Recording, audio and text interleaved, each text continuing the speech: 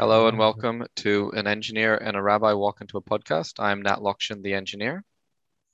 My name's Rabbi Daniel Rabin, the rabbi, and it's wonderful to be back with our dedicated and honored fans. I have to apologize because it was really my fault that we've had a bit of a lull in a few weeks of not recording. We had the high holidays, and obviously I've been moving, and so it's good to be back with you, Nat, and it's good to be able to record another session.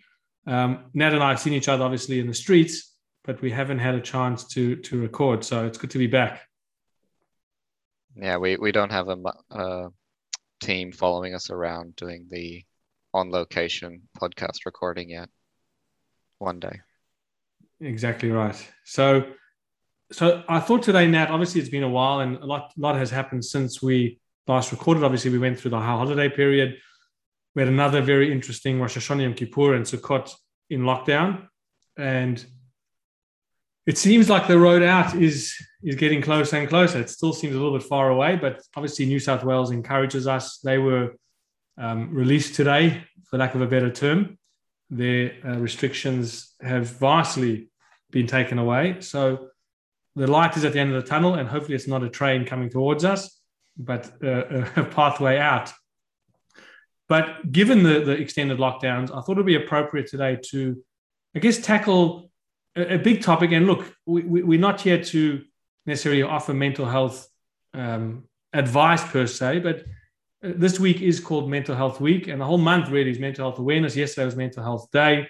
And I think mental health has really been in the forefront of a lot of the media over the last months, in particular with the extended lockdowns and the impact it's having on everyone. And a lot of focus has been put on the school children, youth in general, young adults, but all ages, in fact, are struggling. You know, people need interaction. People need the human connection. And I think a big part of why we are struggling and why mental health professionals are, I mean, I have a master's in counseling and psychotherapy and have a number of friends who went into that area. And obviously I know some psychologists and psychiatrists, and many of them are telling me that they have like 6-month waiting lists to see clients, to see patients. It's pretty scary to think about that. And I know that the government, you know, is also wanting to invest more money to have, you know, counselors at schools and have, you know, more sessions with psychologists, with psychiatrists. And so, yeah, I think it would be good for us to chat about it.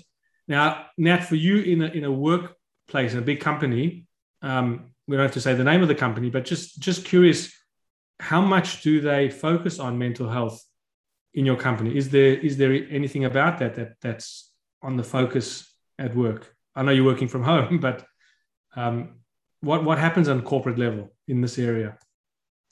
Thanks, Rabbi. Thankfully, my business is very supportive, and lots of emails and sessions and different ways, different resources to reach out if required. So there's a lot of that going out, mainly on email, which I'm sure most people working from home are a bit tired of.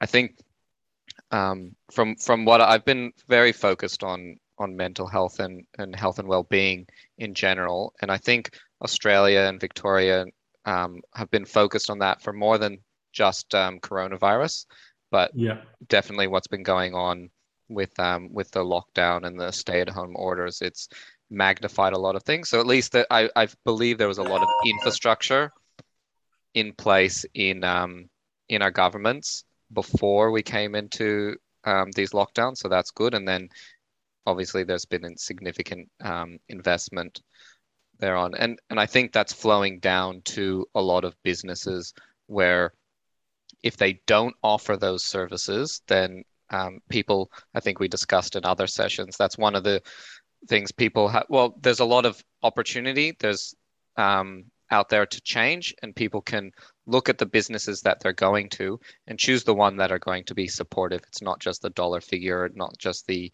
title of the role that you're going to.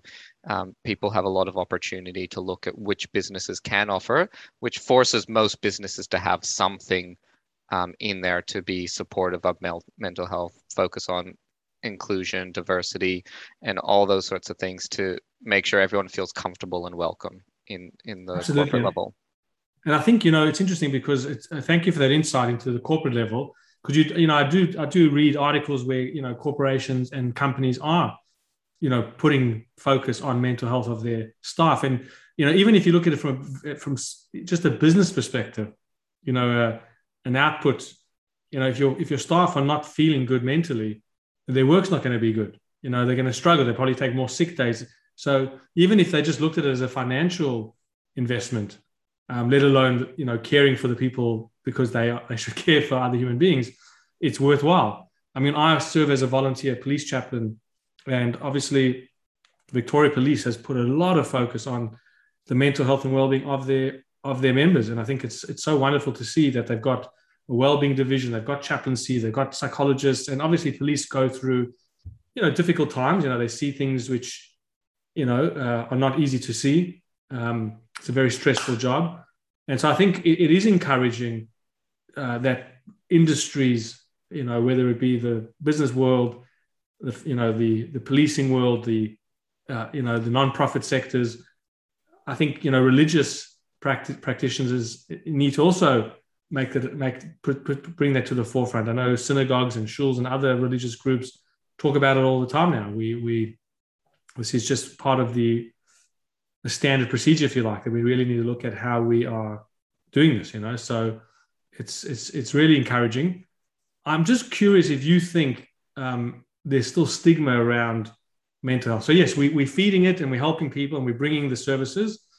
But if somebody's actually struggling mentally and is going through a particular challenge, whether it be depression or suffering anxiety or possibly feeling suicidal, and how comfortable do you think people are addressing that or raising that with others in work, in community? Sadly, my views, there's still quite a bit of stigma around it. I think there's still a lot of people who would be uncomfortable to tell other people they've had issues and they've been seeing someone professionally, or perhaps have had to go into a mental health clinic for a certain amount of time. I don't know what your sense is.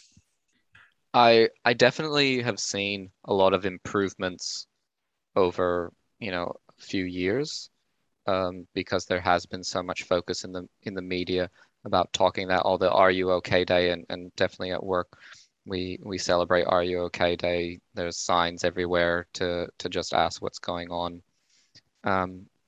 I think there's a lot of inbuilt stigma. There's a lot of I definitely don't know the psychology, but all the biases or something that's ingrained from childhood is just so hard to change how you perceive things, even though there's a lot of communication saying we should be open about talking about mental health. You should be able to call in sad to work, not call in sick. These are illnesses that you have and therefore you need to deal with and get over. No one would question you if you had a broken foot, but if you actually aren't there mentally, people say, well, you got to suck it up. I think there's a lot of things, and I don't know what the fix is.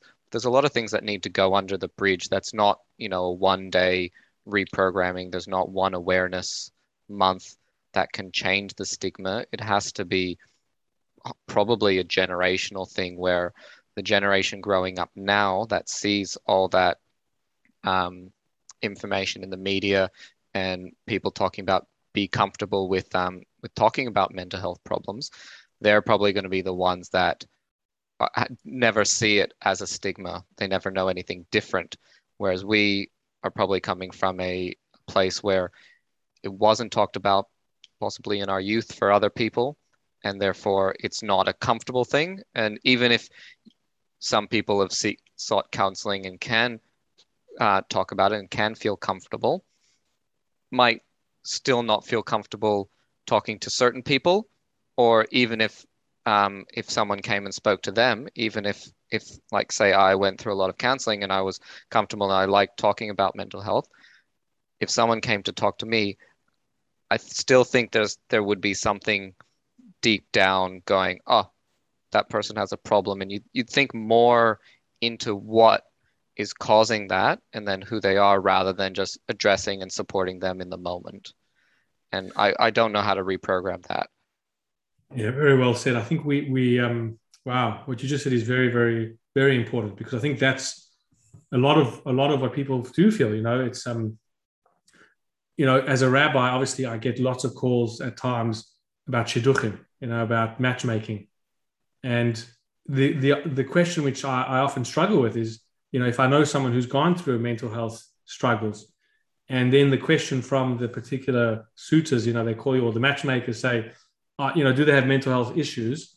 And I always stop and say, why are you asking me this question? Did you ask if they ever broken their arm? Did you ask if they ever had a broken foot? No, you haven't asked that. And it just highlights again that there's still that uncomfortable place that sits with many people still. And I think, one of the approaches I think we have to take is, if you are approached, or if you are asked about this, or if you do meet someone who's gone through it, or someone does open up to you, I think it's about not allowing that person to feel judged, because whether you want to take it in your own psyche or your own record book that this person is struggling, it's so important not to allow that person to feel that way, that you feel that they've done something wrong, or that there's something wrong with them. And I like what you said earlier. It's like you said, the broken foot. If somebody has a broken foot, doesn't mean that they're a bad person. It means they got an injury. And if somebody has a mental health issue, it doesn't mean they're a bad person. Now, that being said, I think obviously if somebody's really psychologically challenged and perhaps is aggressive or dangerous, again, they need to seek help. We need to guide them to get help. But it shouldn't define who you are as a person. So if somebody is, taking medication, serious medication, they might have bipolar, all these types of things. There might be certain things that you would want to be upfront about in a shidduch. It's something that you would want to be honest about, because if this will have an impact on the relationship or how the person needs to navigate the relationship, then I think it is important to be honest and to be upfront. The same thing if somebody was in a wheelchair, and you wanted to say, well, on the date, you wouldn't tell the person, look, let's not tell this person that they live their life in a wheelchair and that's how they get around, because the person who's going to be marrying them is going to have to navigate that and understand that it's going to be part of life. It doesn't mean they're a bad person, God forbid. It doesn't mean that there's something wrong with them. It just means this is the particular challenge that they have. And I think the more supportive we can be and the more open we can be about these discussions. I had a colleague, I won't say his name because I haven't asked his permission, but he went publicly in the Jewish News to talk about his mental health struggles as a rabbi. And it was so warmly received that I felt, wow, that is just so special that the community, and I think it took a lot of guts, because, people will think, oh, a rabbi, they should be someone who should be able to handle all these things. But I think it made people more comfortable to realize that it's everybody's susceptible to struggles. Everybody can have an injury, if you like, in their mental health space.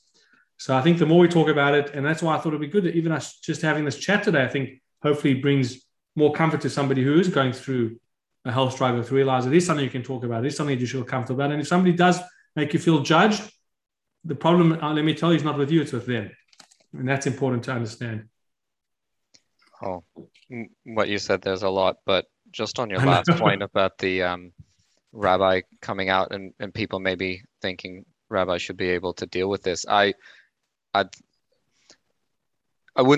not saying I think the opposite, but the workload and the expectations of a community rabbi, I think would make most people susceptible to not always mental health, but struggles in what's going on.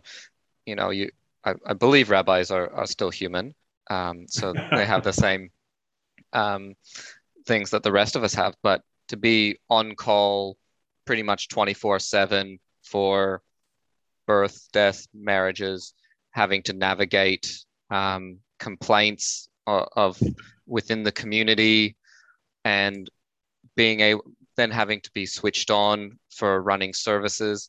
And I'm pretty sure you, Rabbi Daniel, or other rabbis are working far more than an 8-hour day, and lack of sleep is I'm pretty sure is one of the key factors to any mental health struggles out there. If you're not sleeping, if your body's not feeling good, then you're not able to overcome those things. So the compounding factors for a communal rabbi, I think, would present significant, struggles that any normal person would have given that same situation.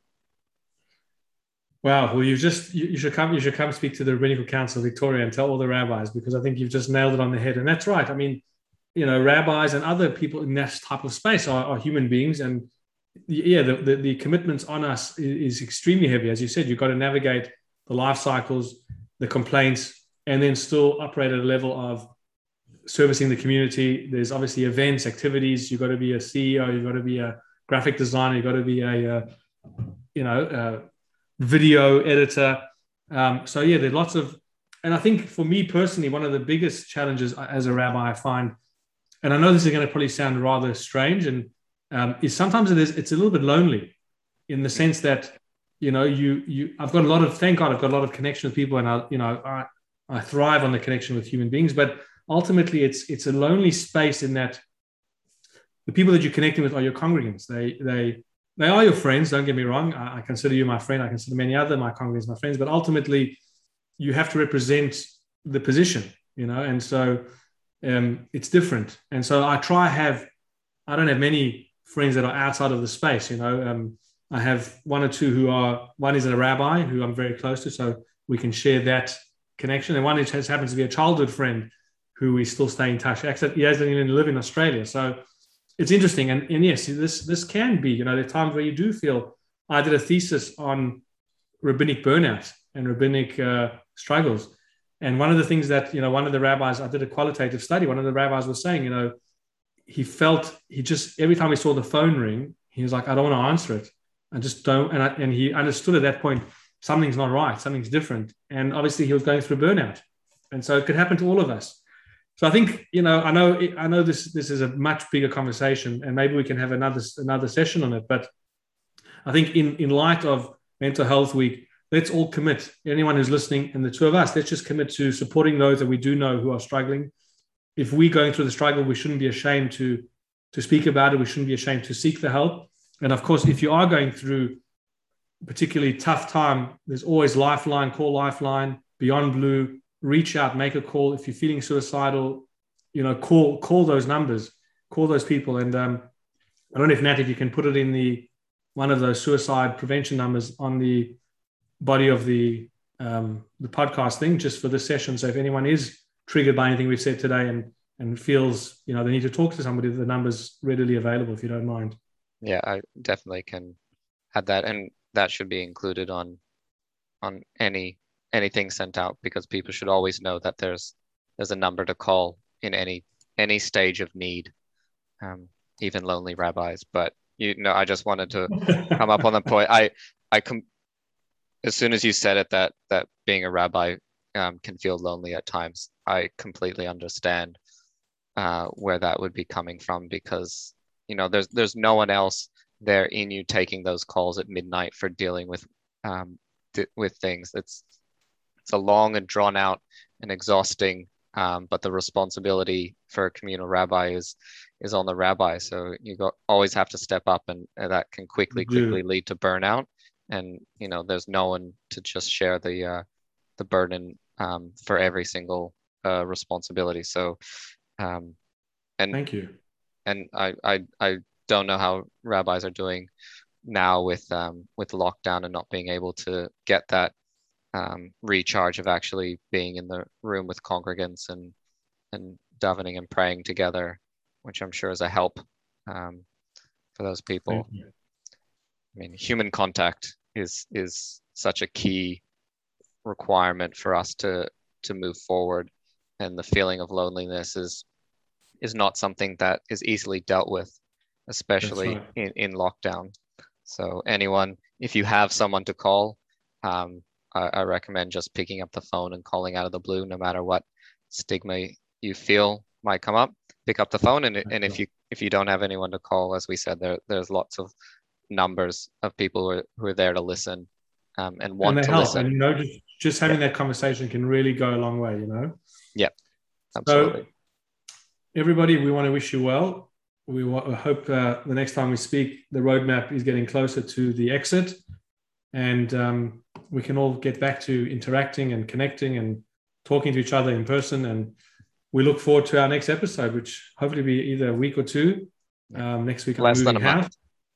Less than a month. 6 months. Yeah. So anyway, all the best to you, Nat, and have a great rest of the day and a great rest of the week. And signing out. All the best, everyone. See you, Rabbi. Take care, mate.